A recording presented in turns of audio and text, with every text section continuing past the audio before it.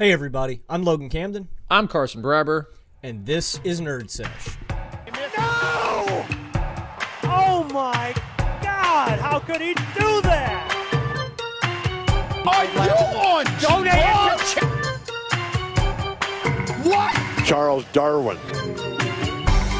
All right, well, today we will be continuing our NBA season previews because we are now less than 2 weeks away from the big day when this whole thing will get started.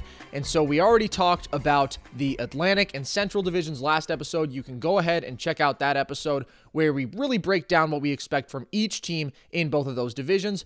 Today, we're going to take on another two divisions, talking about the Southeast, so we will be rounding out the Eastern Conference, and then moving on to the Southwest, where there is a little bit of chaos, and honestly, we don't really know what one team in particular will even look like when everything is said and done, because, hint, hint, James Harden is very, very unhappy. But let's start at the top of the Southeast, where I think there is a clear favorite. It is the team that is coming off of a finals appearance, one of the more impressive accomplishments in recent memory. The Miami Heat, I have them atop the division comfortably. I have them fourth in the conference. Logan, where do you have the Heat, and what do you expect from them this year? I have them fifth in the conference, and honestly, Carson, I expect very similar results as to what we saw last season. They were a pretty average team in the regular season, 7th in offensive rating, 11th in defensive rating, and I think that's what we're going to see again this season. They didn't do really anything to get exceptionally better in free agency. They brought back the guys they needed to, Goran Dragic. They bring back another wing defender in Mo Harkless, which I think is a great addition, especially if you're going to lose a guy like Jay Crowder and Derrick Jones Jr. You're going to need another wing defender to supplement what Crowder did for this team in the playoffs last season. And it gives another guy alongside Andre Iguodala potentially as LeBron stoppers if they can get that far again this season. But I think, like I said, I just think it's going to be a very similar season to last one, even in the sense of when we get to the playoffs. This Miami Heat team, if Goran Dragic is playing at full capacity on offense, is a team that I could see getting back to the finals. They just play that style of basketball where they can kill you with their three in defense. If they are shooting well enough, if Tyler Hero, Duncan Robinson are lighting it up enough, if Kendrick Nunn and Goran Dragic are running the offense competently, and Jimmy Butler is getting his points when needed, this is a team that I can see winning. I can see them beating any team in the Eastern Conference, really, just because of how they play basketball. So, really, we're going to have to wait and see until the playoffs, because this certainly wasn't a team I expected to make the finals last year, and I wouldn't predict it again, but I wouldn't be surprised if Miami got back. I think the real X factor this season, though, is just going to be if they can replicate what Jay Crowder did for this team mid-season with Mo Harkless. If their perimeter defense is stout, if Iggy, Butler, and Mo Harkless can hold down the perimeter, this will be a team that is in title contention once again this season.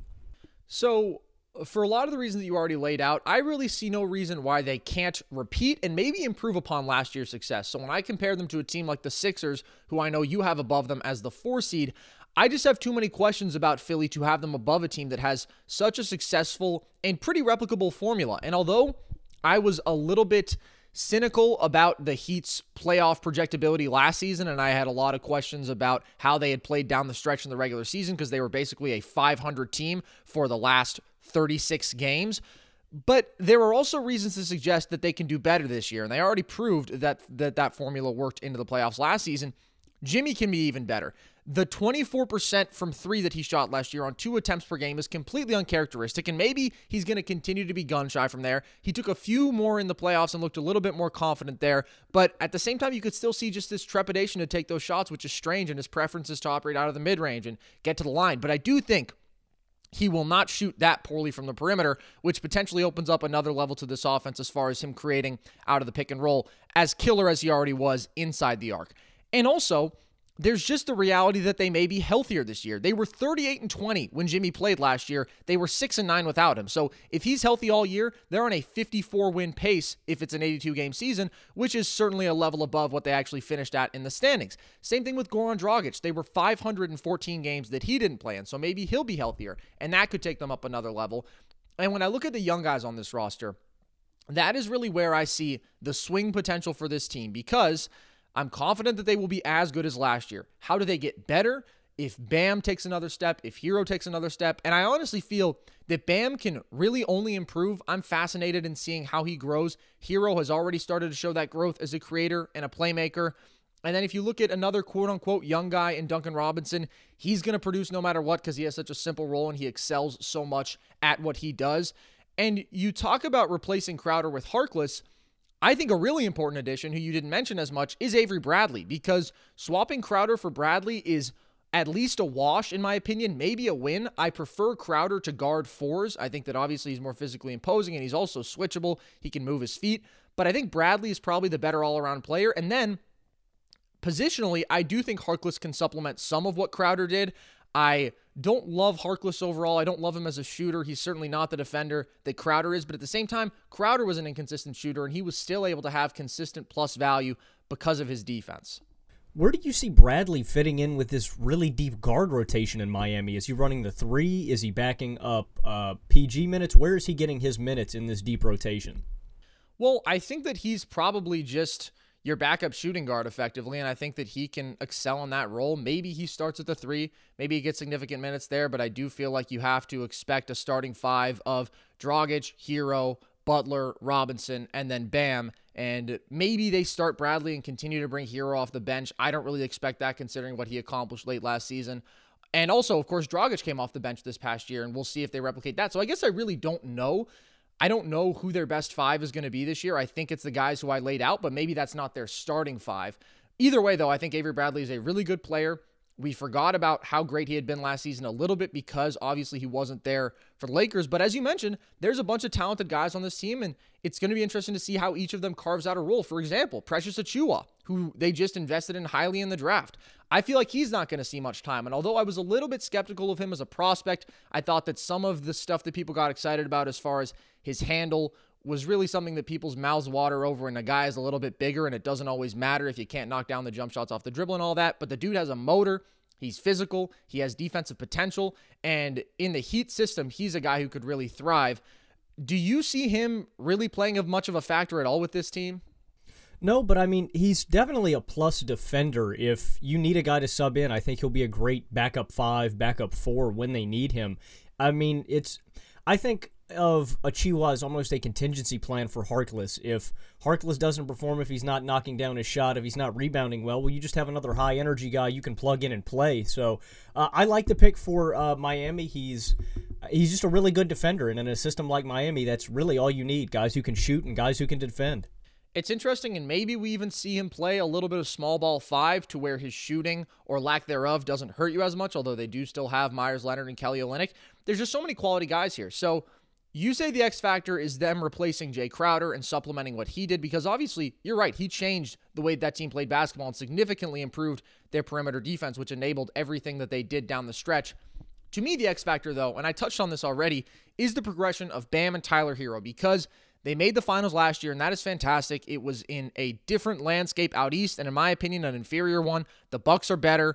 Obviously, you have a completely new beast in the Brooklyn Nets. The Sixers are probably going to be better, so everyone around you is getting stronger. The Celtics, maybe just by the nature of the progression of their young guys, are going to be better. So these two guys, if they're going to truly emerge as a title contender again, probably have to do more than they did last year, because Bam excelled in his role, obviously. A defensive player of the year caliber player, completely changes the game on that side of the ball. But offensively, although he grew so much as a playmaker and as a pick-and-roll roll man and was a fantastic lob threat, his game is still relatively simplistic. He shot 22% on 94 mid-range jumpers. It really wasn't part of his game. We saw him do a little more attacking off the dribble and operating a little bit more out of floater range in the playoffs, and that was fantastic. But if he can really solidify that mid-range jumper, he doesn't have to stretch it out to 3, but if he can just knock down those shots out of short roll situations, so then he has to keep defenders honest, or if he can become a legitimate scoring threat out of the post, so he can introduce more post play into his game, where he could certainly make some incredible reads out of, then he could be really special,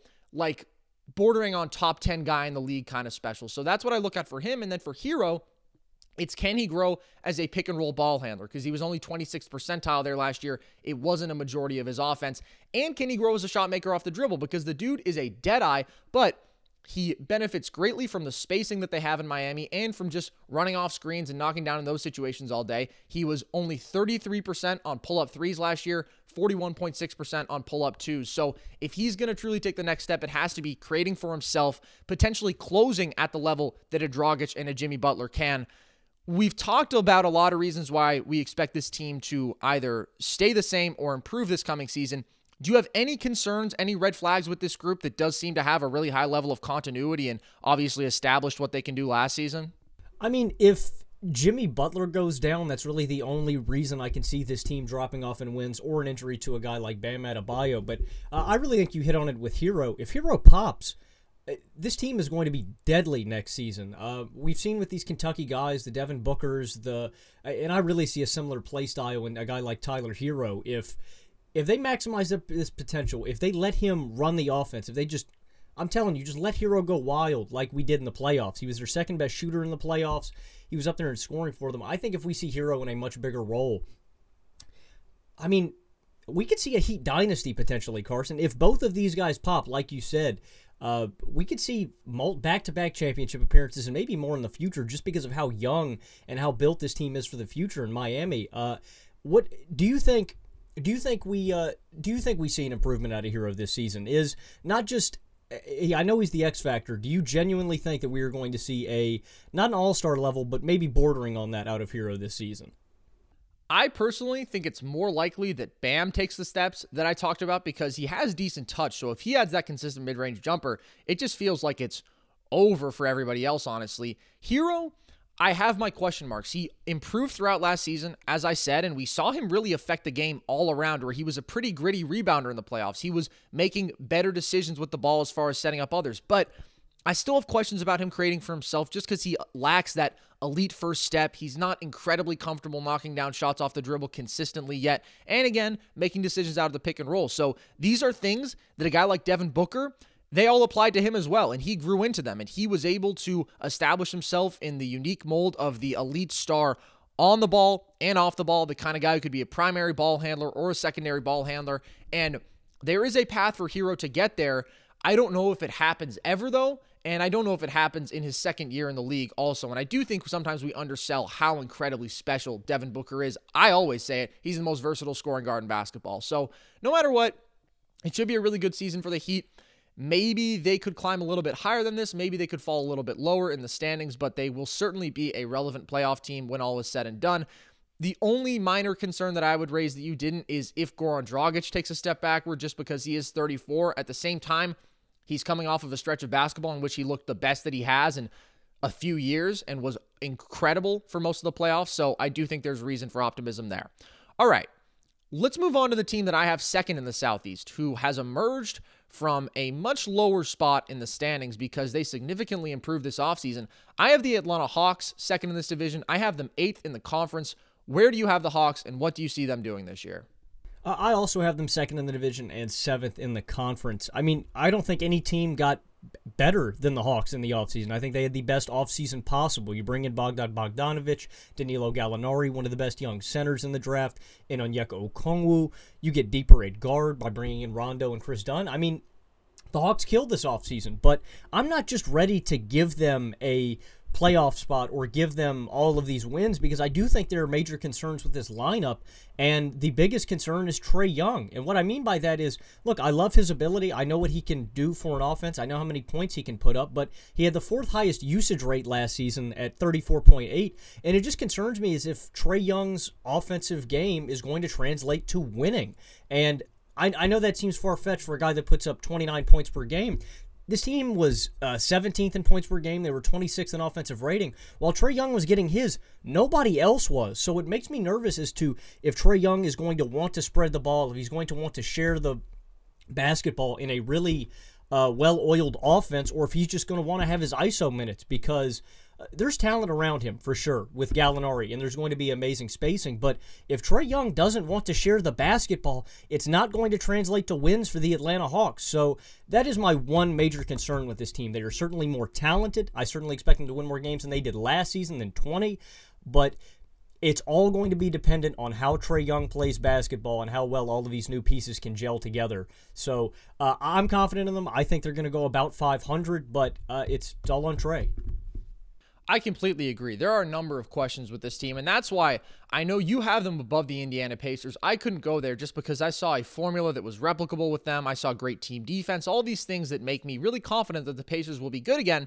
And I'm optimistic about the Hawks this year because you just have to listen to this top 10 guys that they have to understand why. Trae Young, Kevin Huerter, Bogdan Bogdanovic, John Collins, Clint Capella, Danilo Gallinari, Rajon Rondo, DeAndre Hunter, Cam Reddish, Onyeka Okongwu. There's not really going to be much of a need for anyone outside that group to play unless maybe you want to throw Chris Dunn in there to get one decisive defensive stop.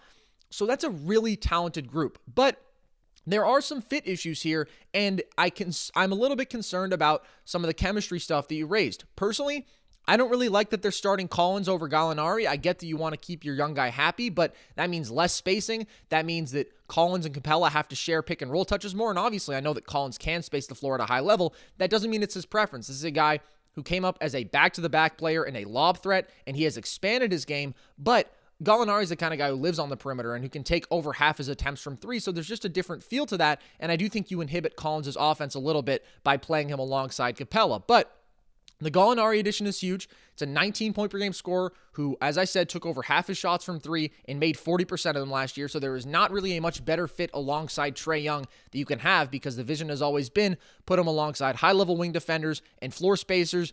Gallo fits that bill perfectly on one side of the ball, has his issues on the other, which is another big concern for me with this team as far as the defense. But just to speak to the value of the additions a little bit more, you now have a competent guy running the second unit with Trae Young off the floor in Rajon Rondo. And last year, that was something this team had a huge issue with. They collapsed when Trae wasn't there to orchestrate everything. You have another legitimate creator off the dribble in Bogey, which means more opportunities off the catch for Trae, hopefully less turnovers, hopefully less excruciating possessions where he has the ball for the entire time and then, either throws up a shot or maybe forces a pass in somewhere. Because just to speak to what you sort of identified as the key for this team, I think we are going to get a much better sense of whether or not Trae Young plays basketball this way because of circumstance or whether that's just how he's wired and that's how he's going to play for the rest of his career. Because I don't want to draw that kind of conclusion based on his first 2 years with a poor supporting cast, but there are causes for concern. So we'll see how he can take strides there, but I am still really pessimistic about the defense, which I do think will probably hold this team back. They were 28th in defensive rating last year, and although you have added a legitimate rim protector in Capella, he is your only plus defender out of your top 6 guys, and even he was famously played off the floor because of a lack of switchability in meaningful playoff series. So you're wincing at me a little bit. Who do you see as the other plus defender? Because I'm saying their top 6 is Trae, Bogdanovic, Collins, Gallinari, Huerter. Well, I'm just saying that I think DeAndre Hunter, if you're going to talk defense, he's probably number 2 on this team. Number 1 is a wing defender. I agree, but how much is DeAndre Hunter going to play? Because obviously he started for all of last season, but there are a couple guys in that front court who just got sandwiched in front of him. Yeah, I think he starts at the 3, honestly, but I know his minutes are going to get eaten into because of Collins and Gallinari. I still think that Hunter's going to get 28 minutes a night because you can't run a lineup of Collins and Gallinari or Reddish. You are asking for it if you don't put DeAndre Hunter out there with Trae Young to get buckets by the opposing team's 3. I think they have to have Hunter out there for defensive necessity. So I have another couple questions about how this team is just going to project going forward. When I read off the 10 names, the last guy who I said was Onyeka Okongwu, who was the 6th pick in the draft, an incredibly promising player who I know we both think highly of. What do you think his role is this year?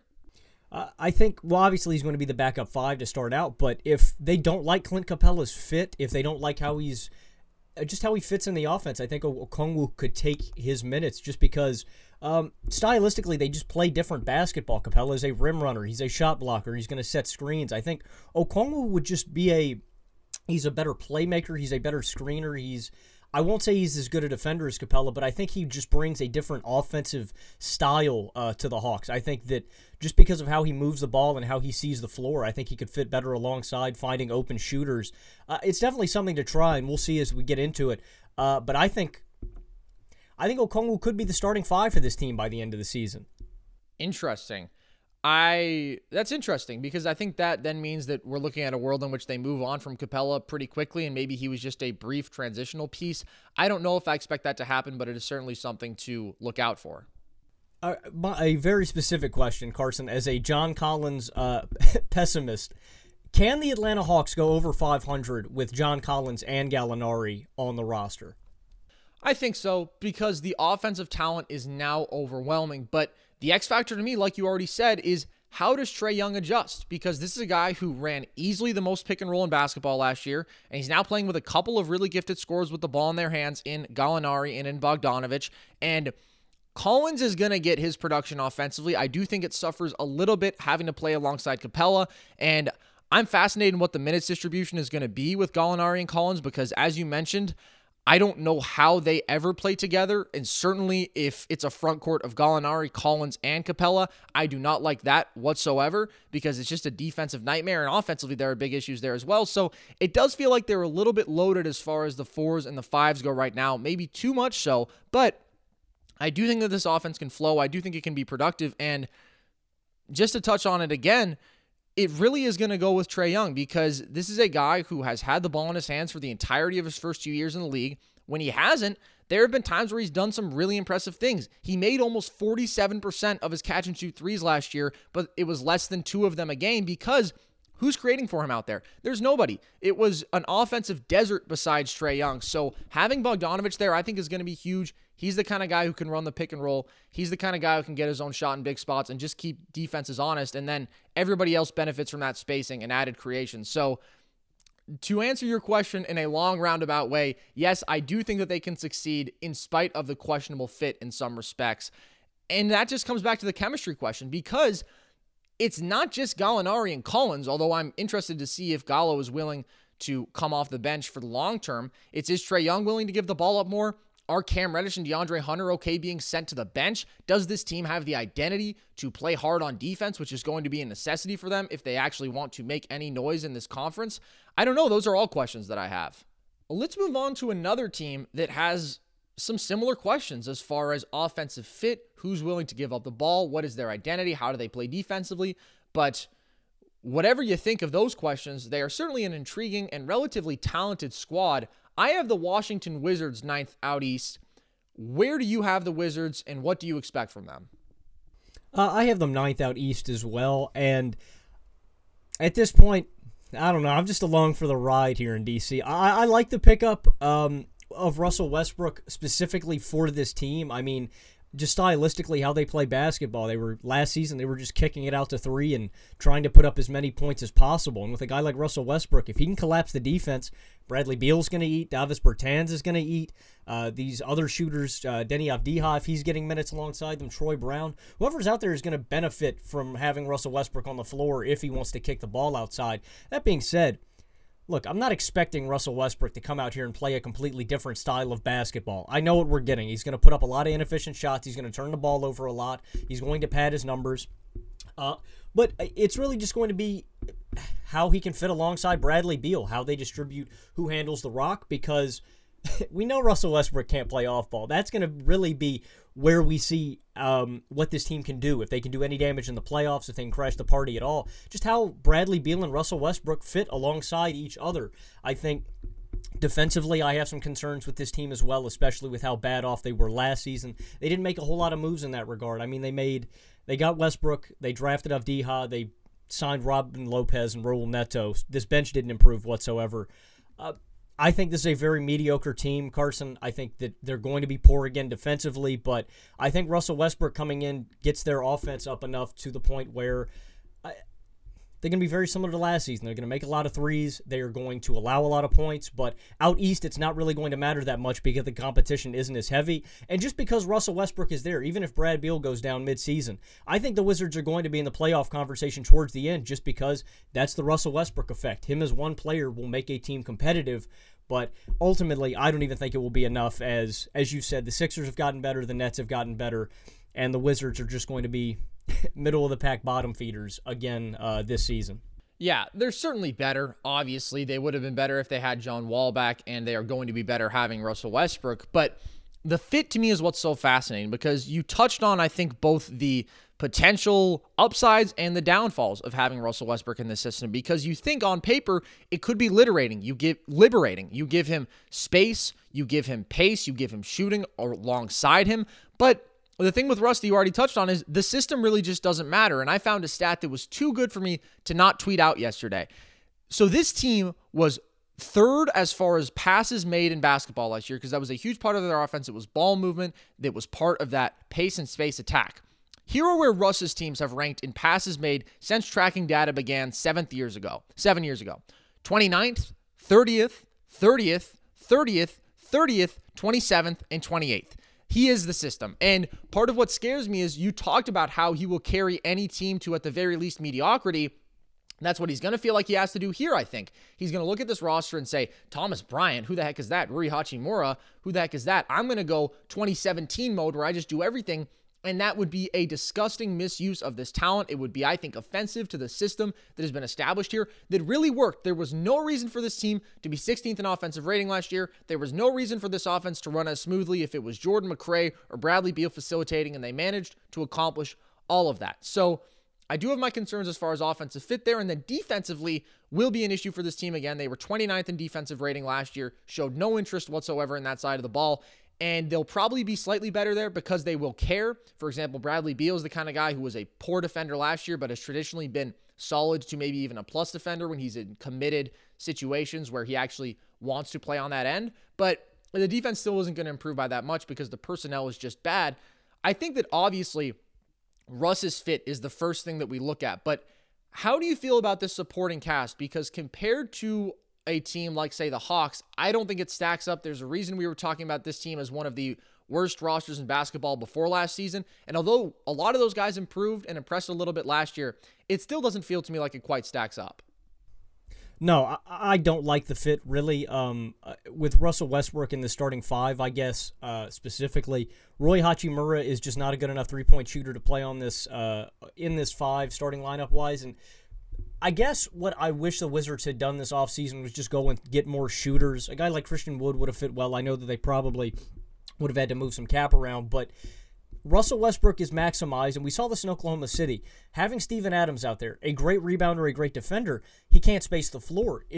I just want one team to try it, Carson. And the Rockets kind of did last season, but with Harden getting so many ISO minutes, just try it. Just give Russell Westbrook as many shooters as possible and just see what happens. Because Thomas Bryant and Rui Hachimura in those starting 5 minutes, Westbrook is just not going to have as big an effect as he could on the floor because these guys are non-shooters. He's going to have two guys to pass to, Beal and Bertans, and they're going to eat. But there's just not enough shooting on this roster to make them extremely competitive. Not nearly as much as there was even last year. And I guess that's my real fundamental issue with Washington. When you have a guy like Russell Westbrook who is already a non-shooter, you have to have as little of those in your lineup as possible. And the Wizards don't. So I want to talk about two of the guys you just mentioned because I think that Rui Hachimura and Thomas Bryant can kind of swing how far this team goes because I'm a big Rui guy. I like his ability a lot. He's the kind of guy who easily gets to his spots and can be pretty powerful physically and can compete on the defensive end. And obviously the shooting from deep is the biggest question mark. It was the reason I actually didn't like him coming out of college because how does he project if he can't space the floor? He did shoot 37.5% from three on almost 2 threes per game post All-Star last year, so there was improvement. At the same time, very small sample size, not exactly the thing that you can run with and say, okay, he can space the floor now. So can he consistently knock down threes off the catch at the very least? That is huge to fitting alongside Beal and Westbrook because he was only 30% on catch and shoot threes last year. He attempted almost no pull-ups, so I'm not expecting him to suddenly have that in his game. But if he can space the floor, he's a weapon. If he can attack closeouts hard, he will be imposing on straight line drives. He can already play out of the post and can knock down pull-ups out of the mid-range. So it's just about having the threat of that shot at the very least. And then Bryant is interesting. He's an efficient roll man. He's a solid floor spacer. He's got good touch. There's a lot to like about him offensively. But the issue with so many of these Wizards guys is defensively because he's just not there as a rim protector. He's not really laterally mobile enough to get out on the perimeter and be highly switchable. There are other young guys who I like on this roster. Troy Brown Jr., I think, showed us a lot and can be a real facilitator and the kind of guy who can run pick and roll and improved as a pure shooter of the basketball to where he is solid there now. Feels like Denny to me could kill it with this second unit, but it all does come back to Russ and Beal. And maybe if they fit perfectly, it's enough to elevate this team into the playoff conversation, but when Bradley Beal is coming off of a season in which he was a pick and roll heavy, 30-point per game scorer who everything was built around, now you have a guy who comes in and completely changes that and is corrosive to your play style and is going to think that he is the best player and he is the one running the show. I just have so many concerns there, and it makes me wonder if maybe keeping Wall would have been the better decision. It's not like Wall is the kind of guy who likes to play without the ball in his hands, but he said that he was open to it and that it was something he would try to do if he were to play alongside Bradley Beal. And Russ, we just know that's not the case. We just saw it alongside James Harden. He's not going to be a willing cutter. He's not going to be able to punish or scare anyone with catch and shoot threes, obviously. And so that's just an issue. And it comes down to me, the fit, the supporting cast, and the defense for sure, to where I can't quite put them in the playoff conversation. Anything else that stands out to you about this team? They're going to be fascinating to watch. I just don't know if they're actually going to be that great. Let me ask you an over-under, Carson, then, with your Russell Westbrook stat. Are the Wizards 20th or worse, over or under 20th in passes this season with Russ on the roster? Great question. I am honestly going to say that they are under, meaning worse, so 21st or lower, because I just think in some ways last year was really fun for the Wizards because Scotty Brooks kind of got to look at this roster and say, okay, how can I make us competitive? And Bradley Beal was able to do so much with the ball in his hands that we hadn't really seen previously, and grow as a facilitator and as a pick and roll ball handler, all these things that he had done in the year prior, but really at an incredible volume. And I feel like that kind of all goes away once you introduce Russell Westbrook to the mix because, again, the system dissipates and it just becomes him doing what he wants for the most part. So that's really all I have to say about the Wizards. I have the Magic one spot below them out east, 10th, and it was relatively close, but honestly, even though I have fit questions, it's tough for me to put the Westbrook-Beal tandem below these guys because we know what this team's ceiling is offensively, and it is quite low. But where do you have the Magic? What are your expectations for them this year? I also have them 10th. I mean, the Orlando Magic just have such a boring roster, such a boring offseason. I was hoping to see an Evan Fournier move, maybe a full tank job. It seems like the Magic are vehemently against it. I expect the Orlando Magic to once again be, a top 15, a top 10 defense. That's what they do well. They play defense well. Kind of the opposite of what we saw out of the Wizards last season. They didn't really make a whole lot of big moves. Again, I expected a Fournier move. They did lose DJ Augustin, which I think is going to hurt their young guard rotation. But if we see Cole Anthony ball out, if he gets touches alongside Markelle Fultz, I think that's really where we see the swing in wins for this team. If Markelle Fultz can improve on his 12 points per game, if he can come into his own and become what we expected him to come into when he was drafted number 1 overall, if he can start shooting better from behind the arc, which not just Markelle, even with the three-point shooting, I think you could apply that to nearly anybody on this team outside of an Evan Fournier. Vucevic could develop his game. He shot 33% last season. Terrence Ross is a good off-the-bench scorer, shot 35. Aaron Gordon only shot 31. Three-point shooting was just hard for the Orlando Magic last season. If each of these guys, basically the X factor in my opinion is three-point shooting from this roster, because we know they're going to play great defense. If they can shoot well from behind the arc, I think maybe a sneaky playoff contender with the play-in games. And then just the young guard rotation, because we've already seen the rest of this lineup. They're not getting any better. Fournier, Ennis, Gordon, Vucevic, they're all pretty much carved out NBA players. We know what to expect. They're all pretty solid, but the swing is in Fultz and Anthony on how much they can grow as young competitors and how much they can score the basketball for this team, because this team desperately needs off-the-dribble shooters and perimeter shooting. If they don't get it out of their ones, they're not going to get anywhere from the rest of this rotation. To me, where I lie with Fultz is pretty contingent upon just one issue, and I think it's obvious. It's been the thing that has plagued him since he came into the league. Can he knock down shots off the dribble? I'm talking about jump shots here, and when that happens, he will be a different player. Unless it does, he will be the same version that we saw last year, which is a solid guy who can facilitate out of the pick and roll, who can make some people around him better, a solid decision maker, all of that, but not a really significant player as far as impacting winning. And this is just kind of how I feel about a bunch of the guys on this roster: Fournier, Ross, Gordon, Vucevic. We know what they are.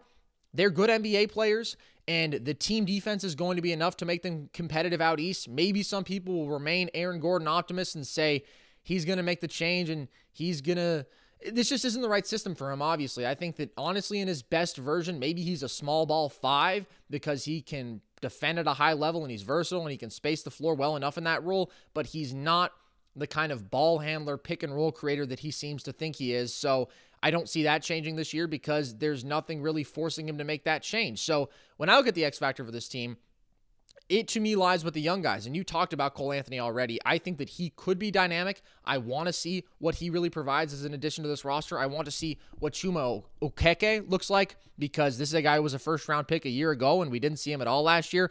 But he fits pretty well in Orlando. He can space the floor. He can attack closeouts at the very least, and he has potential as a multi-position defender. So there's intrigue there as far as a guy who could be impactful.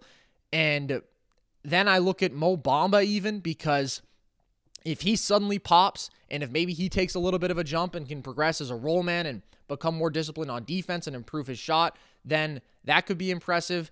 If Anthony can facilitate and be the offensive spark plug that this unit desperately needs now, that would be a reason for optimism, because the Augustine loss hurts a lot. This was one of the better six men in basketball last year, and now they have nobody who I can really confidently say is going to run that second unit and make the people around him better. Maybe it's Cole Anthony. He didn't really prove that he could do that in college. It was one of his weaknesses as far as being a true point guard and facilitating and making good decisions. So I'm not overwhelmingly confident there. And then, of course, not having Jonathan Isaac hurts a lot. So unless Bamba suddenly pops or the rookies take these big jumps, I just feel like this team is the same as last year's, maybe slightly worse. They were 23rd in offensive rating. They were 19th in the league in net rating. That's kind of just where I feel they fall again this year. They're mediocre, and there's a lot riding on unproven young guys for them right now if they are actually going to take a jump, because other than that, for the bench, it's MCW, Dwayne Bacon, Kem Birch, Aminu. We know what all these guys are. Ennis is a nice guy to have on the team, but not really impactful as far as winning. So it's just going to be another Magic season, and over the past couple years, it probably would be a good enough roster to still snag the 8th seed out east, because the conference has been so poor. Now I think with a team like the Hawks, they've clearly jumped above them, and I don't really see them making that playoff push anymore.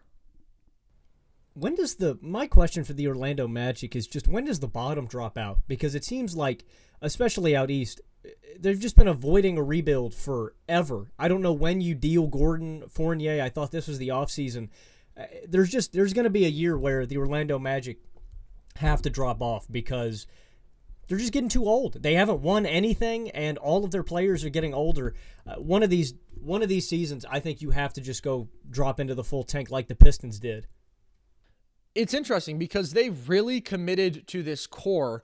They paid Vucevic and Gordon a bunch of money, and they're kind of just in with what they have right now. But Fournier isn't expiring, and you're right. I think that at some point they have to be decisive and say, what is the future of our franchise? Who are we going to build around? Because racking up 15th picks in the draft just isn't good enough considering the caliber of team that they are, and that's what happened for them this past year. That's really all I have on the Magic. I think it's a similar team to what we've seen in years past, and in those years past, it has been an excruciatingly boring team, so they don't really deserve all that much more time. To wrap up things out in the Southeast, we have a team that looks very different than they did last year, and I personally am very excited to see how they look this season. The Charlotte Hornets, I have them 12th out east. Where do you have them? I have them 11th, but I went on record last season when we started out, and I said that the Hornets were going to be the worst team out in the East. This season, I have completely flipped. I am so happy with what the Hornets did this offseason, as long as the only caveat to that is only if Gordon Hayward stays healthy, if that contract does not eat them up here in the future, if he's a contributing player putting up, 15 points per game, not anything crazy, as long as he's just a contributing member on offense, I really like this young core that they have built out here. Devontae Graham and Terry Rozier are dynamic shot-making guards, Graham a little more, and if you don't like them, even better, you can move them because they're such valuable commodities in the league. Maybe not Rozier with his contract, but other young talent out here. Miles Bridges, P.J. Washington. The Hornets are just so young and talented. I think any way they play their lineup, this is going to work because these guys are just going to get better. There are minutes out there in the rotation to be taken. This year, they're not going to do anything crazy. They're not going to make the playoffs. This is just a year for this young talent to grow, and I'm excited just to watch it. LaMelo Ball, I think, is going to thrive here. He's got a lot of veteran talent in Zeller, Hayward, Rozier, guys that are going to help him make this transition into the league better. it's just going to be fun young basketball to watch out here in Charlotte. And I think their ceiling is really contingent on what LaMelo Ball can do for them this exact season. Again, Hayward's a strong addition, but he doesn't change their offense dramatically. He's just another shot maker and scorer. But it's really just going to be contingent on how LaMelo can pass the ball, how he gels with this offense, and how he can produce in his first year. But it's going to be fun to watch. I'm a big fan of Hornets basketball, and I know that I don't have them quite as high as you in the conference. I perhaps foolishly have them below the Chicago Bulls just because I think the Bulls are more talented and their guys are a little further along in their progression right now. And with a competent to good coach in Billy Donovan, I think there's a little bit more reason for optimism there than there was in the ugly days of Jim Boylan. I know you have been scarred by that team, Logan, and I understand why you would want to stay away from them, but I have mixed feelings about this team because although I enjoyed them last year, although I like a lot of their individual players, they were statistically worse than their record. They were 28th in offensive rating, 25th in defensive rating. They felt better than that to me, maybe just because I liked how they played, where they moved the ball and they had a lot of young guys who I saw do some promising things. And as you mentioned, I really do like this young core. Devontae, Rozier, Bridges, PJ. I like all those guys individually. Obviously, the question is who among them has the star upside, and I don't really know if any of them do, but that doesn't matter as much when now you have your supernova talent entering in LaMelo Ball. And I also really like the new addition of Hayward a lot as far as fit. First of all, he's obviously a really good basketball player, but he's an above-average pick-and-roll ball handler. He's the kind of guy who can just create offense on all three levels and will elevate the players around him as well. But one of the concerns I have about this squad, and particularly about LaMelo's development, is who is the guy who he's going to be able to lean on out of the pick and roll? Because he excels in pick and roll situations. He just plays with great pace and can make some unbelievable finds and some great passes into really tight areas and just has vision and the ability to kill people with the floaters, all of that. We'll see how he grows as a shot maker off the dribble. That is a huge question. And then who is the roll man? Because right now it's Zeller, and I don't want Zeller being the guy who LaMelo Ball is running pick and roll with early in his career. Logan, you're nodding your head. Maybe you do. I don't feel great about that, and it's not going to PJ Washington. He's not that threat off the roll, so I'm really not sure how great LaMelo will be immediately because the lack of the shot is a question. We still don't really know what that is. Obviously, there are questions as far as the form. The touch is there and is established. We had a pretty small sample in the NBL when he didn't shoot it particularly well.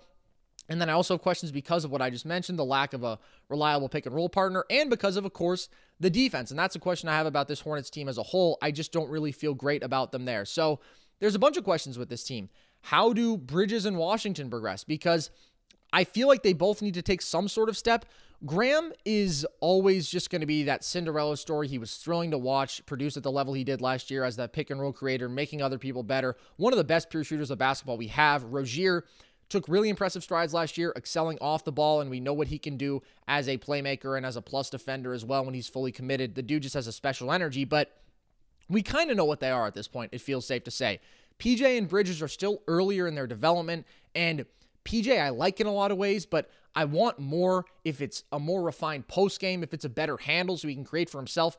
Just something, because right now there is clearly a ceiling on him because he's not that dynamic roll man. He's not a plus defender. So what can he be offensively beyond just a good floor spacer? That's a question I have. And then Bridges, the pure shooting is a question. He was 33% from deep last year, so I want that up. Do you look at those two guys as being key to the ceiling of this team as well? And what do you expect to see from them in this coming season? Do you think they take significant jumps, or do you think they kind of run it back and look a lot like what we saw this past year? I would bet on we see very similar performances from them that we saw last season, but I think the Hayward signing brings in an interesting dynamic that if you bring Bridges and Washington off the bench, just let them handle the rock. Just let them take over that second offense and see what they can do, because like you said, if you don't give them any opportunities, you're never going to see any growth out of them. I think if you start LaMelo, whatever, your guard rotation's figured out. Let PJ and Bridges see what they can do offensively and see if they can grow their game, because the starting minutes are taken. At that point, just let them run the offense and see if they can grow into ball handlers, if they can grow into scoring machines, because if you don't give them the rock, you're never going to see anything out of them anyway. I think this is, for Charlotte, where they are in the East, this is the year to just test everything out and see what happens. It's interesting to me that you say that the guard rotation is figured out, because that to me is an X factor for this team, is how do these three guys fit? Because there are a few really talented young guards in Charlotte, obviously LaMelo, Graham, and Rozier. And Rozier has already made the switch to where he was that guy who played a lot with the ball in his hands previously, and now he was able to adjust off the ball and excel as a catch-and-shoot guy. But Devontae Graham was a volume point guard last year. He ran a bunch of pick and roll, and he could theoretically excel off the ball. He's 42% off the catch. He's a fantastic shooter, but then you diminish the value of his passing, and I don't know how eager he is to do that. So I don't know if there's enough ball to go around for them all. I don't know who comes off the bench, because I think that LaMelo and Graham are probably the two best, or maybe Rozier will be better than LaMelo to start with, but they're going to just want to put the keys to this offense with LaMelo. But I don't really love their fit together. I would probably rather have Rozier starting alongside LaMelo because of the defense and because of the off-ball ability. I don't know how good LaMelo is to begin with. So all of these things kind of concern me as far as how these guys divvy up their minutes and their touches and how that affects this team's chemistry and success. I got two last things on the Hornets. One, Carson, as a basketball expert, are you a James Borrego guy? I am a James Borrego guy. I like him. My final thing then, Malik Monk, what does he do this season, Carson? 50 points per game. He shatters Wilt's record. He does it with 15 dunks, and the rest is all on threes, and he wins MVP unanimously. No, in all seriousness, I really don't know. I think that we saw him improve, actually, towards the end of last season, and then he had the drug suspension, which derailed things, but we've seen reason to be optimistic about him in the past. At the same time, he shot 28% from three last year, which was not fantastic. He was getting prioritized lower than Dwayne Bacon as far as the rotation early in the season, and he overcame that and he got better, but I just don't know how eager the Hornets are to continue to invest in this guy who doesn't seem to be willing to play winning basketball and who has these character issues as far as what he does off the court. So I'm optimistic about Malik because I love the guy. I think he's a special talent in some respects, but I really don't expect all that much from him this year. So that is it for the Eastern Conference. We are now done. We will run down our full standings 1 through 15 in a couple episodes when we talk about awards and playoff expectations and all of that. But if you want, you can just go back and listen to last episode and it will be clear enough as is. So let's get started with the West. First, we have the Southwest, which I think is probably the weakest division out of the ones out west this year, just because it is a loaded conference. I do think there's a clear front runner at the top. I have the Dallas Mavericks fourth. I thought long and hard of putting them third. This is where I settled. What do you expect from this team? Yeah, I ended up putting the Mavericks third, and I don't know how confident in that because there are so many questions in Dallas this season, I think especially more than any. The X factor for this team, in my opinion, Carson, is going to be Kristaps Porzingis. He was last season, and even more so with this major knee injury, another one. There's even more concern with him coming back. But the concerns aren't even just with his knee. The concerns is with his style of play. Last season, 43% of his shots came from deep. We've discussed this. If Kristaps Porzingis does not want to go play inside, it severely limits what this Mavericks offense can do. And even more so, with him out, defensively, the Mavericks were 18th in defensive rating last season. Unless Tyler Bey comes out immediately and can shut down the other team's leading scorers or play small ball five, the Mavericks could struggle inside defending as well. I think this is going to be a real boom or bust season depending on what Kristaps Porzingis can do and what these rookies, Josh Green, Tyrell Terry, and Tyler Bey can do, because if Luka goes down, if they struggle out of the gates, this could be a very disappointing season, I think, in Dallas. Although in saying that, I think that Luka Doncic is going to be MVP level, top tier conversation this season, just because he's such a smart offensive player. This team was historically the best offensive team in basketball ever last season. So offensively, I don't have any issues. I think that losing Seth Curry hurts, but Tyrell Terry will supplement that easily. It's all going to be dependent on how much impact these rookies can have right out of the gate, and if Kristaps Porzingis is a shell of himself or if he is going to come out and play New York Knicks Porzingis basketball. KP is obviously the key to this team's success, and ultimately a lack of faith in both his stylistic approach and his aggression, and also in his health, because he's coming off of a torn meniscus, which is not promising considering his injury history, and they're shooting for a January 1st return, but we don't know exactly when he'll even be out there on the court. he's just always going to put a ceiling on this team unless he is able to truly be that kind of guy who can also take over the game scoring, and not just by knocking down a bunch of threes or by taking contested fadeaways out of the post that really aren't good shots for him. Once he gets involved in the pick and roll, once he's willing to attack more off the dribble, spin out of the post and dunk on some dudes, all the things we know that he can do but just hasn't wanted to.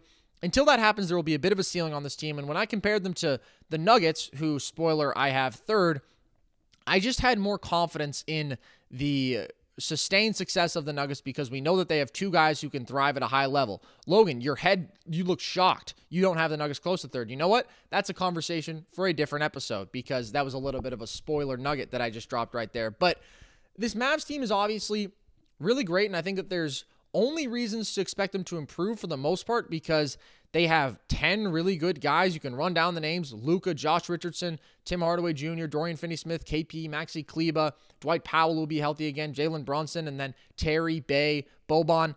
It's a really good team, and it's a team that was better than its record last year because obviously it was the league's best offense. It was the best offense of all time. By net rating, they were the sixth best team in the league because even though their defense was they were able to compensate for that by being just so exceptional offensively. And I think Luka will be better. I'm confident about that. As incredible as he was last year, there's no indication to me that he won't be. They were 26th in clutch offense, and I think that that's largely because Luka was looking to that step back three too much, and as the game sort of slowed down and got a little bit more congested, he wasn't attacking as much. He wasn't getting downhill, getting to the line, knocking down floaters, these things that he normally excels at. He shot 17% from deep in clutch situations. I think he improves there. I also think he just improves as a percentage shooter from deep because he's under 32% on a huge volume from deep. And the reason for that is he's taking primarily step backs there. I think that maybe he can get a little smarter there. He can work his way into the lane even more because once he gets in there, he's pretty much unstoppable. He can get defenders on his back with no problem. He draws fouls. He is the best floater touch in basketball, and he can find literally anybody who is open on the court. So I want to see him take a few less threes, or at least smarter threes where maybe he's doing something off the ball, because coming out of Madrid, I thought he could be a weapon off the ball as well, just because of his pure shooting ability that he showed, because he is a good shooter. It's just about being an efficient shooter from deep, and I think Richardson helps him a little bit there because that's a guy who can take the ball out of his hands and make things happen. He's a solid pick and roll ball handler. He's a decent secondary playmaker. Obviously, you still want the offense to run primarily through Luka, but like what we have with Bogdan Bogdanovic and Trae Young, and Bogdanovic is a better creator for himself undeniably on the offensive end than Richardson, but you have a little bit of a switch up in the rhythm of this offense. They come a little bit less predictable, and they just have more versatile weapons. So I like that pickup for them a lot. Even though you lose a great shooter in Seth Curry, you add another dimension to this team. And then also defensively, you have improvement. But ultimately, there's just a few too many question marks for me to put them really among the true elite of the West right now. I certainly think there's a world in which they get there because Luka may be the best player in the league next year. I don't really think so because of his deficiencies defensively, but he will very likely be top 5 because he's already around that conversation as is, and the dude is 21 years old and constantly improving. But what version of KP do we get? That's a big question for me. And Richardson's fit is also a question because even though I like the pickup, we got to ask, can he thrive off the ball? Can he play real high-level defense? Can he create well enough when needed? I think he can probably do all those things, but you are adding a wrinkle into this team. Other than that, they look pretty similar. They were great last year. They were better than their record. I think they'll be better than they were last year this season. Carson, do you think that the Mavericks blew their wad by going out and getting Porzingis? Wow, it's a question that I think has to be asked. Honestly, no, and the reason for that is they didn't give up any value that's going to keep you up at night. Dennis Smith Jr. was the centerpiece of that deal as far as current talents, and that is a huge win. So I think it's something they had to do, but KP just looks nothing like the guy that they were expecting to get, in my opinion. That was a guy who I thought had potential to be a top 5 player in the NBA because of his aggression out of the post and because of the athletic dynamism that he utilized. The dude is still a good athlete. You would have no idea. He doesn't roll to the bucket. We've talked about these things hundreds of times over, so I don't want to harp on them anymore. But to answer your question, I think it was the right move. However, I do think they have come to the realization that it is not going to be a 1-2 punch that carries them over the top. It is going to be Luka, and KP can maybe be your second guy, but if he's your second guy, you need to have a really good third guy, and that is what they are still missing when it comes to truly contending out West. Luka will make you very good no matter what. This is a supporting cast of guys who fill their roles at a high level. We'll see what strides they take defensively. They're well coached. All these things make them a really good team, but the truly great teams need to have those multiple guys who can kill you. And the Mavs just don't have that right now. So they're an interesting team, and I think that they are going to launch to the top of this division, which was not a position that they held last year because they finished below the Houston Rockets, who I have second in this division. I have them 8th in the conference. I wonder if you're going to agree with me there because I think Vegas odds has them 10th and has them missing the playoffs. I still believe in them. Of course, there is the huge question of whether or not James Harden even plays for this team. Maybe they finish 13th because they never get the beard back out there, but I think that the indication is, with as much as he has tried to leverage against this team and basically just not abide by any of their requests, the fact that he hasn't been moved yet says to me that there either isn't a market or they just are not going to trade him no matter what unless he holds out, which NBA players just do not do historically. So I do think he'll be on this roster, and because of that, I do think they're a playoff team. But Logan, what do you think about the Rockets? Do you even have them second in the division? Are you expecting a full-on tank job? Because you're giving me a look over there. There's a little twinkle in your eye. What do you see coming for this team? I have them 13th, Carson, just as you said. Look, I love James Harden, and I think if he plays basketball this season, that the Rockets are going to be somewhere between 6th and 8th. But what incentive does he have to come back and play basketball for the Houston Rockets? They've paid him more money than any person needs. Adidas has paid him more money than anybody needs. Like, there is no monetary value for James Harden to come back and play basketball for the Houston Rockets. And you're telling me that the big move this offseason, in the past 2 offseasons, when you have traded for one of the greatest point guards of all time in Chris Paul, one of his old friends and a former MVP in Russell Westbrook, your big swing this season to say, hey, James, come and play for us in training camp. Let's get ready for the season is, yeah, we brought in John Wall. Sure, James Harden's going to want to come and play basketball. Well, I'm not crapping on John Wall, but that's your big move? We got Christian Wood and John Wall. Those are our big moves. James Harden has no reason to come back and play basketball for the Houston Rockets this season, which is why I have him 13th. I don't think he does. I think he either gets moved or just does sit out this entire season. As for what they did in the offseason, losing Robert Covington, I think, hurts this team defensively. Losing Austin Rivers hurts his bench depth a little bit. Outside of that, though, bringing in Christian Wood, bringing in John Wall, this team really didn't change a whole lot. They brought back the exact same roster, so they're going to have decent three-point shooting. But without James Harden there to put up all of these points, this is going to be a pretty bad team unless we get Super Washington Wizards John Wall back out here, which I'm certainly not expecting after the injury.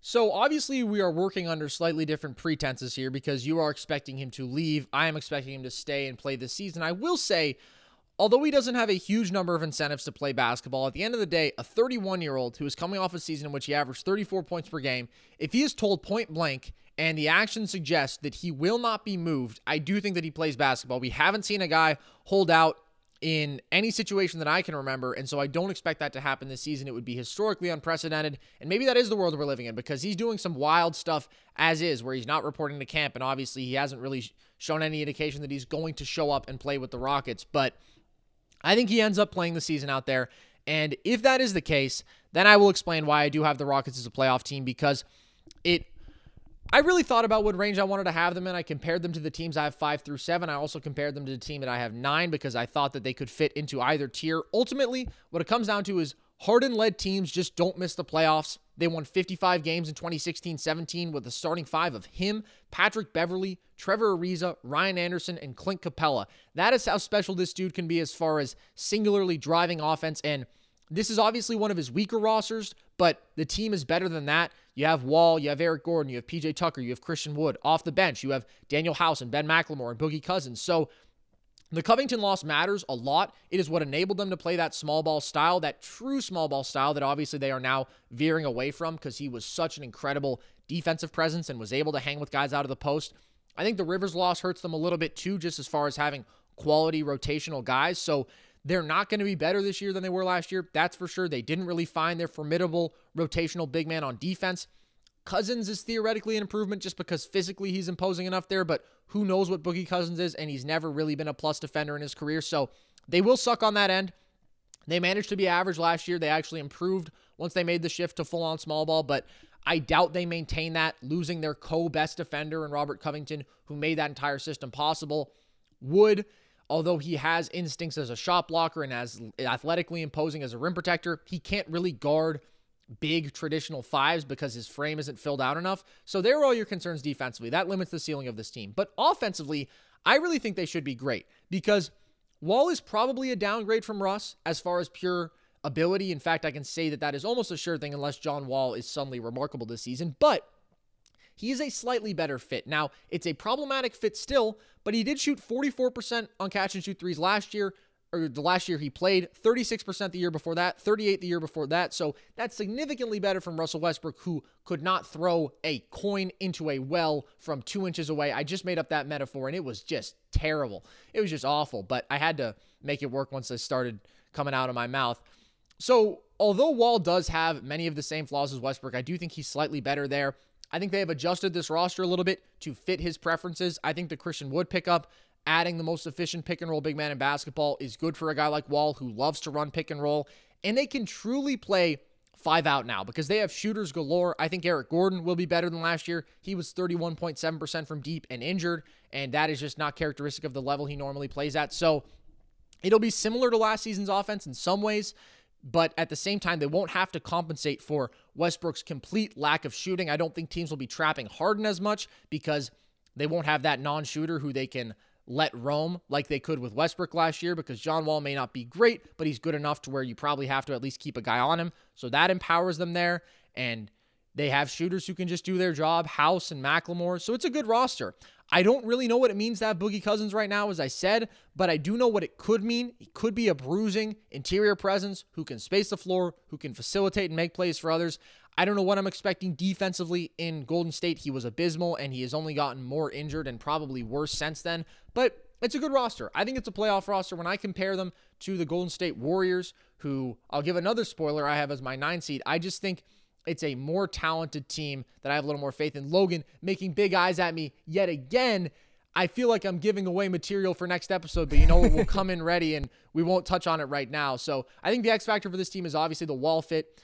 In your different vision of this team, where they don't have James Harden, what is the X factor? How do they go from being 13th to being more competitive, or why do you see them faltering and being 13th?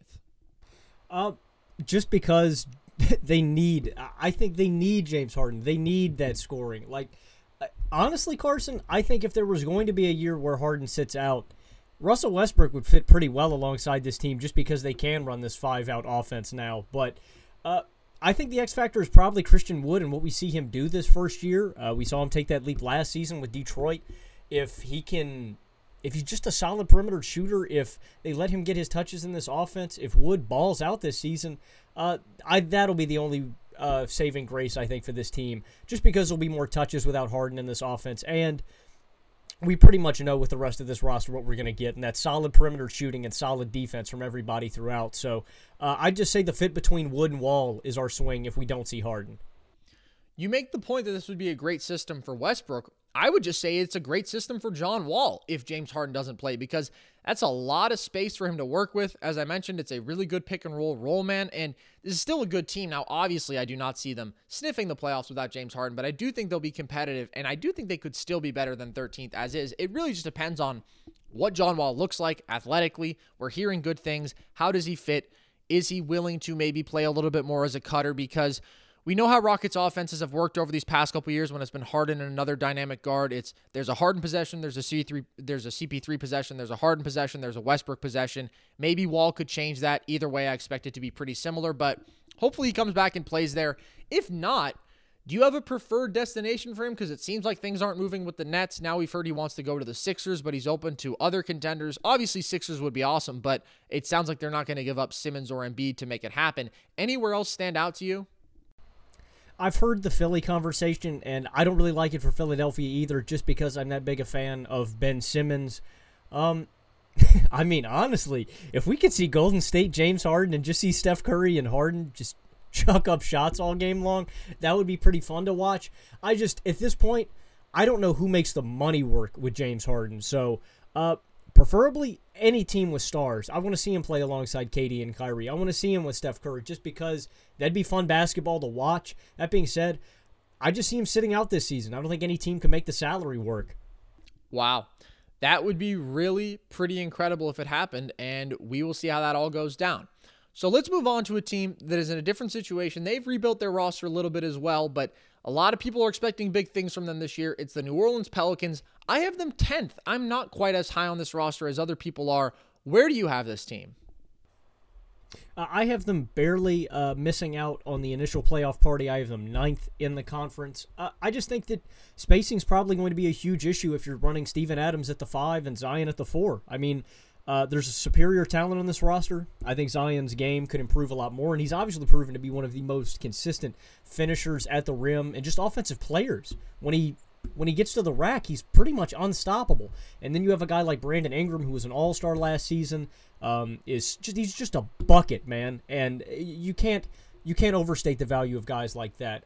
Spacing is going to be the issue here. With Lonzo Ball and Eric Bledsoe as your two dominant point guards, that means you have, if you're running a lineup with Bledsoe or Ball and Williamson and Adams, you are running a 3 non-shooters on the floor pretty much. And that's a discredit to Eric Bledsoe because I know he can shoot a little bit, but I don't want to run a rotation where I have that many guys who can consistently not make shots. So that being said, the X factor for this team is going to be how many minutes and how consistent Josh Hart and J.J. Redick can be on the perimeter.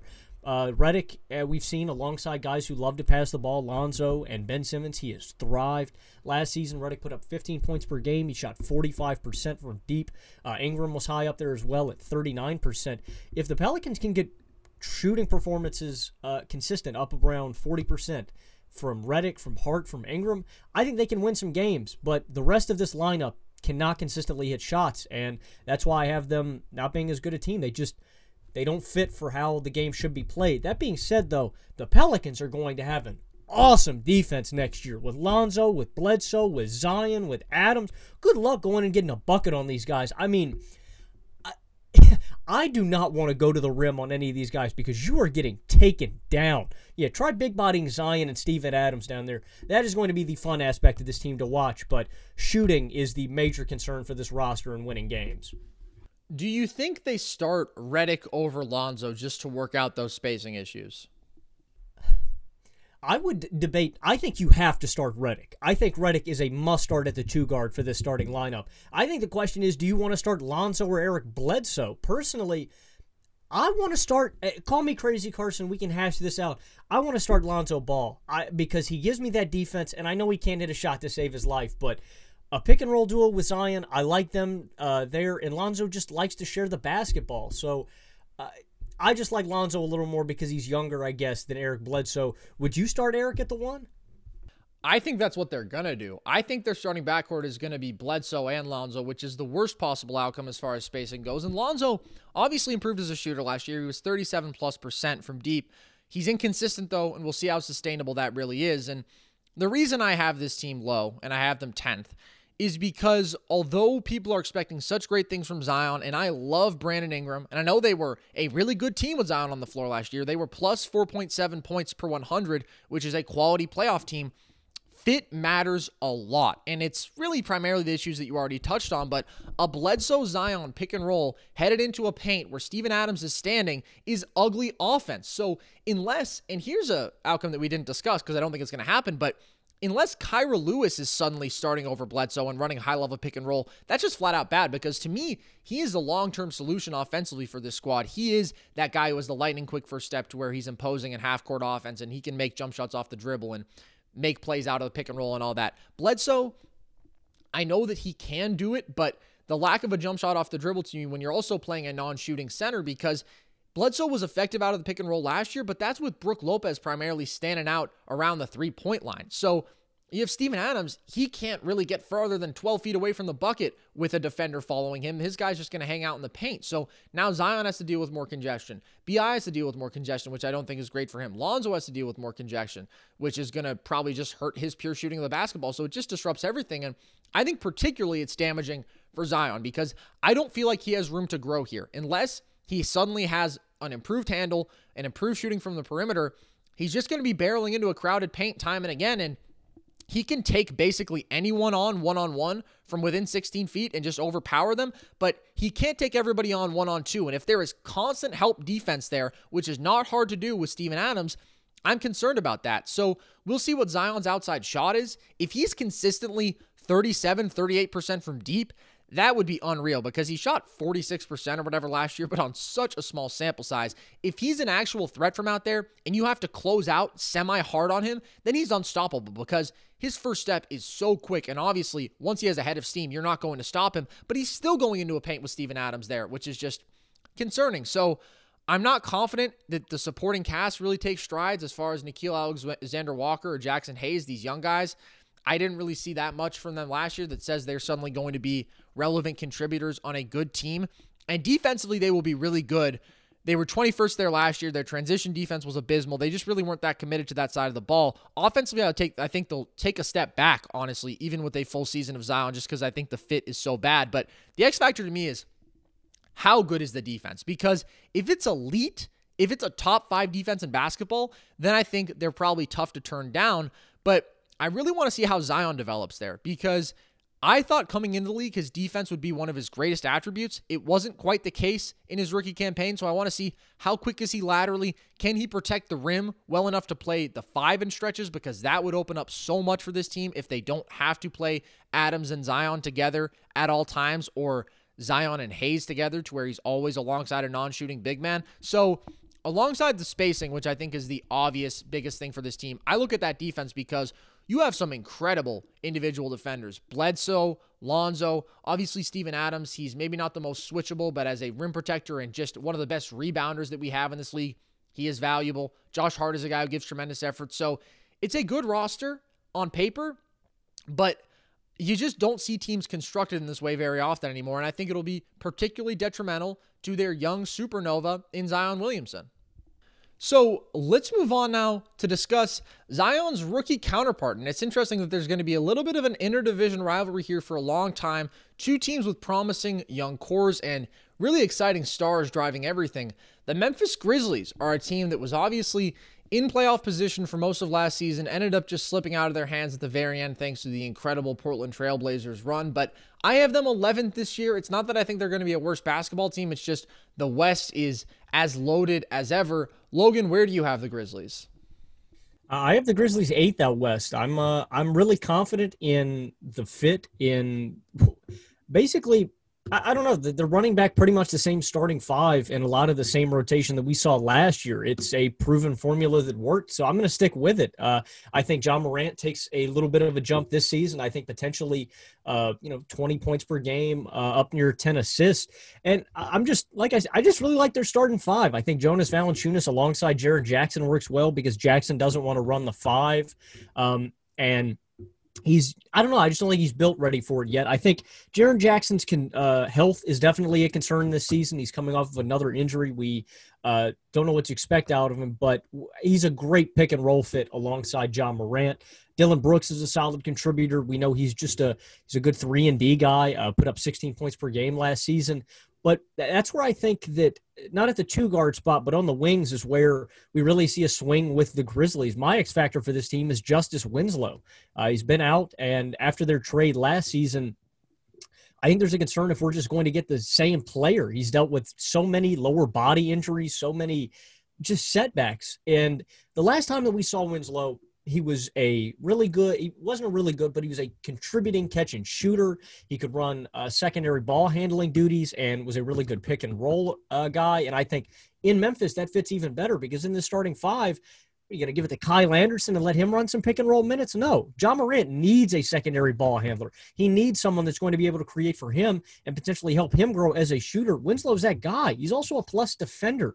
Last season, Memphis was 15th in defensive rating. I know they have the players on this roster to make this even better. If Winslow comes back and is the same defender we saw in Miami, they even get even better on that side. So Winslow is the swing guy here. If he comes back and is healthy and even could just put up, 12 points per game, 5 assists and 5 boards, that is enough to get this team, I think, over the hump and have enough talent on the roster to get into the playoffs. So I'm all in. I think I'm in love with what Memphis has on this roster. They're young, but they also have veteran leadership on this roster. I love it. I'm a little surprised as to why you don't have Memphis in the playoffs, Carson.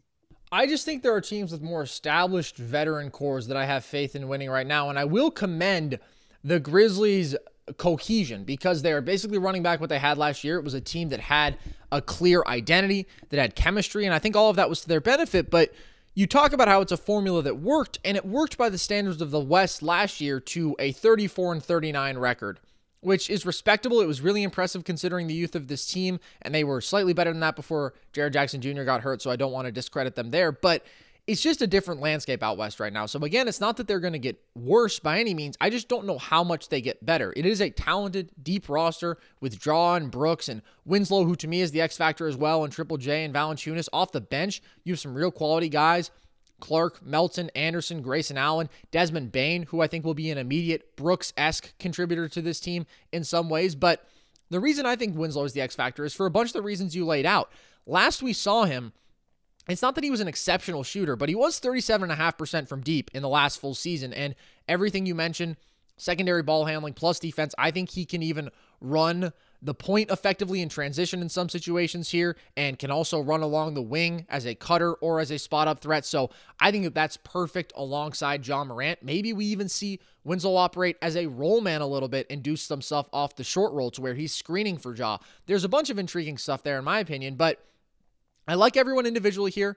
I like Brooks. I like Triple J. I like Jonas Valanciunas. I like Brandon Clark. I like Melton. All these guys. I just don't know who really grows among that group. And I guess the argument would be Ja Morant because he is the best talent of this bunch, and we'll see how he improves. He was a 33.5% shooter from deep last year thanks to a very cold streak post-All-Star. He was above that for most of the year, 31% from deep on pull-ups.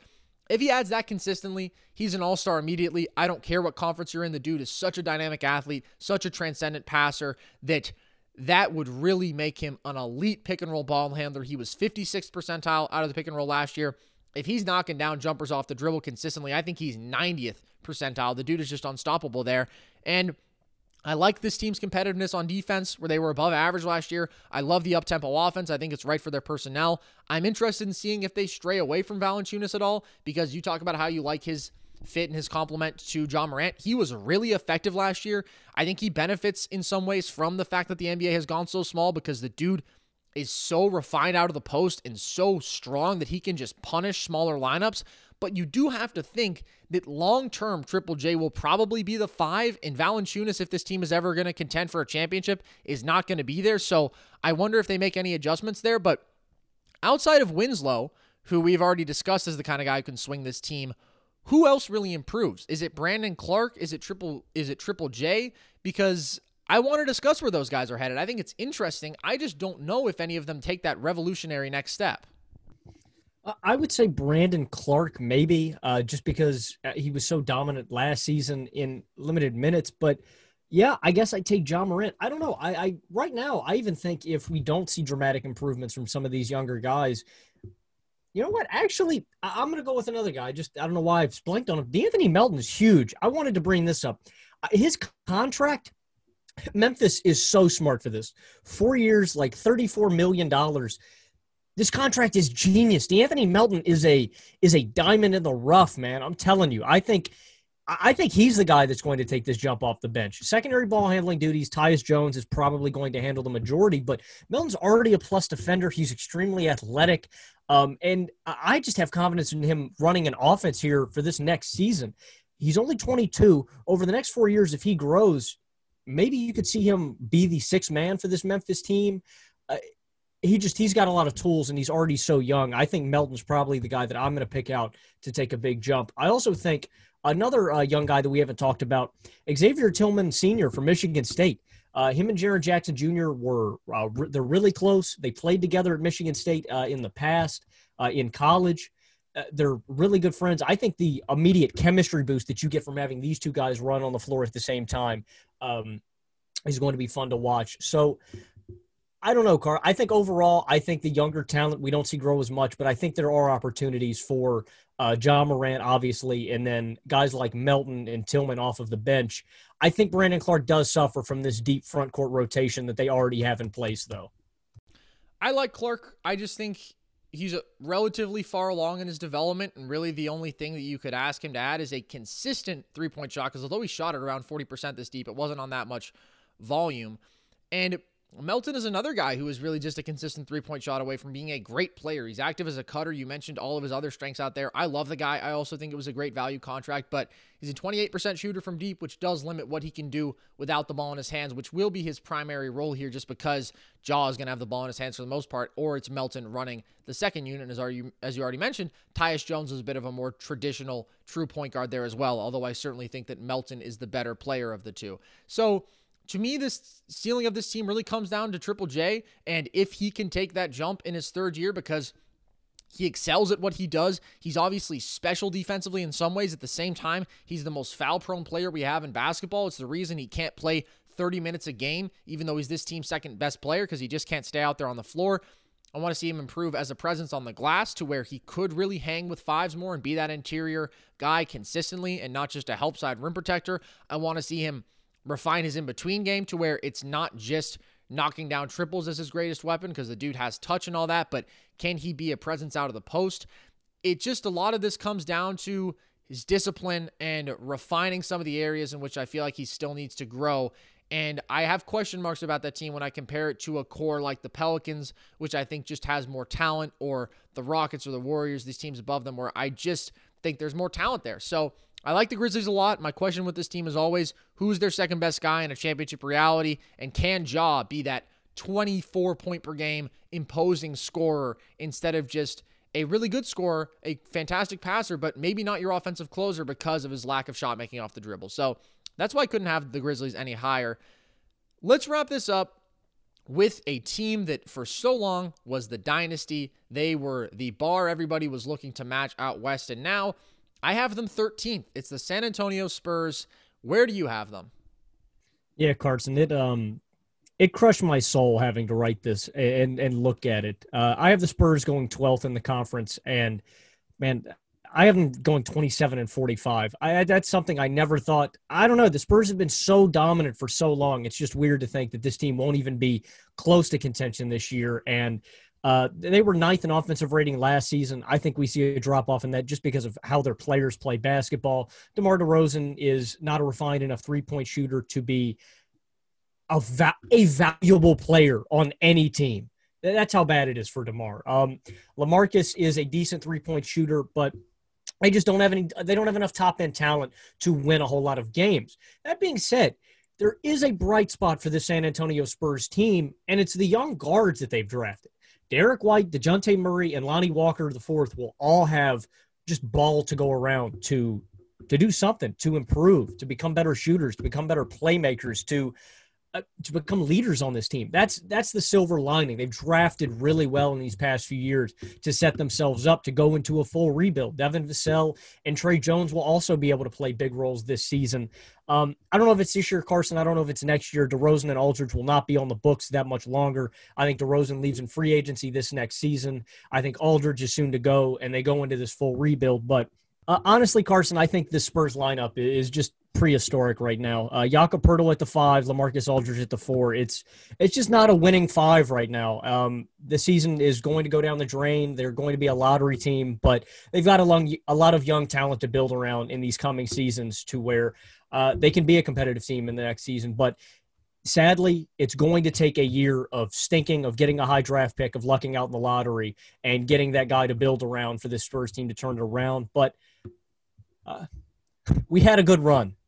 Yeah, we certainly did. It was a lot of beautiful basketball for many years, and we'll see how long Pop hangs around with this squad. But I do want to question even the silver lining that you highlighted, because with Murray and White and Walker, I don't really know if there's going to be an expansion of opportunities for them. Bryn Forbes is out of the picture now. He started last year. It's not like he was sucking up ball handling duties. He was just operating off the ball. So everything is still going to be the DeRozan Aldridge pick and rolls, and that's honestly my X factor for this team. It's not necessarily Murray and White, because I feel a little bit more like we know what they are. White is the kind of guy who can play quality defense, who can knock down shots, not a primary ball handler. DeJounte Murray, until he is consistently knocking down jumpers off the dribble, there's a ceiling to what he can be. He's a kind of Swiss Army knife. I don't know if I really want him as my point guard, as my primary ball handler. So I see the X factor as the even younger guys than that. Keldon Johnson, Luka Samanic, and Lonnie Walker. Can any of them step up and become consistent, valuable rotation guys? Because we know that this team will be decent. They have 10 quality NBA players. You can go down with the starting 5. Off the bench, you have Patty Mills, you have Trey Lyles, you have Pirtle, Walker, Vassell. All of those guys are solid NBA players. There's nobody who the Spurs are going to play who I look at and say, that guy sucks. And the offenses was obviously really effective last year. I don't know how much that changes. The Forbes loss doesn't change too much. And as long as you have DeRozan and Aldridge, this team will be solid. Aldridge was a 39% shooter from 3-on-3 attempts per game last year. He tried to evolve a little bit and improve. It's just too little too late for him at this stage in his career. And DeRozan, although he obviously is never going to prefer shooting from the perimeter, he was a lead out of the pick and roll last year. He was 91st percentile because when you shoot 70% at the rim and 46% from mid-range, it's not the end of the world that you can't shoot. And he's also taken strides like he has as a passer. Now, it hurts them a lot for sure that they don't have that kind of spacing and that he's also a minus defensively, but he is at the very least capable of getting his and creating some level of offense. So that's why this team's going to be solid. And even 13th in the West, in my opinion, is solid. You're a solid basketball team if you're able to sustain that level, just because there is so much talent in the league and particularly in that conference right now. But when I look at these 3 young guys, Samanic, we know that he did well in the G League. He barely played at all last season. I don't know what he's going to be. I know he had an intriguing combination of skill at his size, handle, shot, all that. We'll see if that matters at all. We'll see if he plays. Walker is the kind of guy who I have continually expected to play more. Shot 40+% from deep last year. He has the tools to be a plus defender. The dude has really long arms and is a good athlete, and he has the handle and the shot making off the dribble and the finishing around the rim to be a good shot creator. The dude could, not out west, be an all-star, but he has like real high-level scoring upside and plus defense, you would think, and yet he's playing 16 minutes a game and he's consistently getting guys like Bryn Forbes over him in the rotation who we know where they are. So maybe Pop just doesn't really want to experiment with these young guys, but I want to see it. Keldon Johnson killed it in Summer League before his rookie season, was murdering people. In preseason too, actually, I can't remember really which one he was more dominant in. And then, in a very limited sample size, shot 59% from 3 this past year, 13 of 22, but he barely played in 17 games. So you have all these guys you've invested in who have shown flashes, maybe not Samanic, but at the very least he was productive in the G League and is a guy who I liked enough coming out. So when do we actually see them? When do we see them prove themselves? And it's crazy, but I've almost moved on from the White and Murray generation because I feel like we know what they are and they haven't had that opportunity to shine yet. They're going to be solid NBA players, but this is a organization that drafted so well for so long, and all of a sudden it's like they don't really have any interest in trying to develop these young guys and give them the opportunity. So I'm just pessimistic about them there, but they have good basketball players. Rudy Gay has had a bit of a resurgence and is still a good basketball player. Aldridge, DeRozan, Mills, you can question how much these guys impact winning, but they are competent, at least in their roles. But I want to see what the young guys do, and that is where I look for this team. Carson, is this the last year for Greg Popovich? I don't know. We know that he wants to coach the Olympic team, so I guess maybe he could go out with a gold medal instead of going out with a 13th place team. That honestly might not be the worst thing for him. I kind of want to lean yes. I don't know how much longer he's going to keep going with this roster, and the rebuild is coming, and maybe he's resisting it. Maybe it's why this is the case, but we've talked about this before. It's just at some point, you got to hand the keys over of this organization somewhere else because there's no world in which they make the playoffs at this point. The West is just too good, and their roster is not by any means trending in the right direction. So the good news is they have very little on the books after this coming season because it's really just the DeJounte Murray contract, and then now they've extended Pirtle, so they will have flexibility, but let the young guys do their thing, man.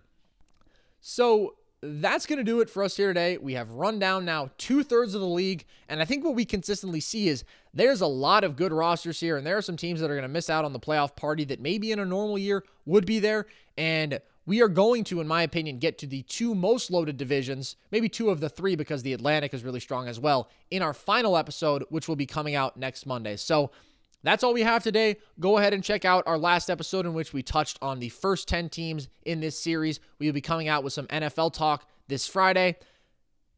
And we're just excited to get going and get into some NBA basketball because this is going to be an awesome season. So I've been Carson Breber.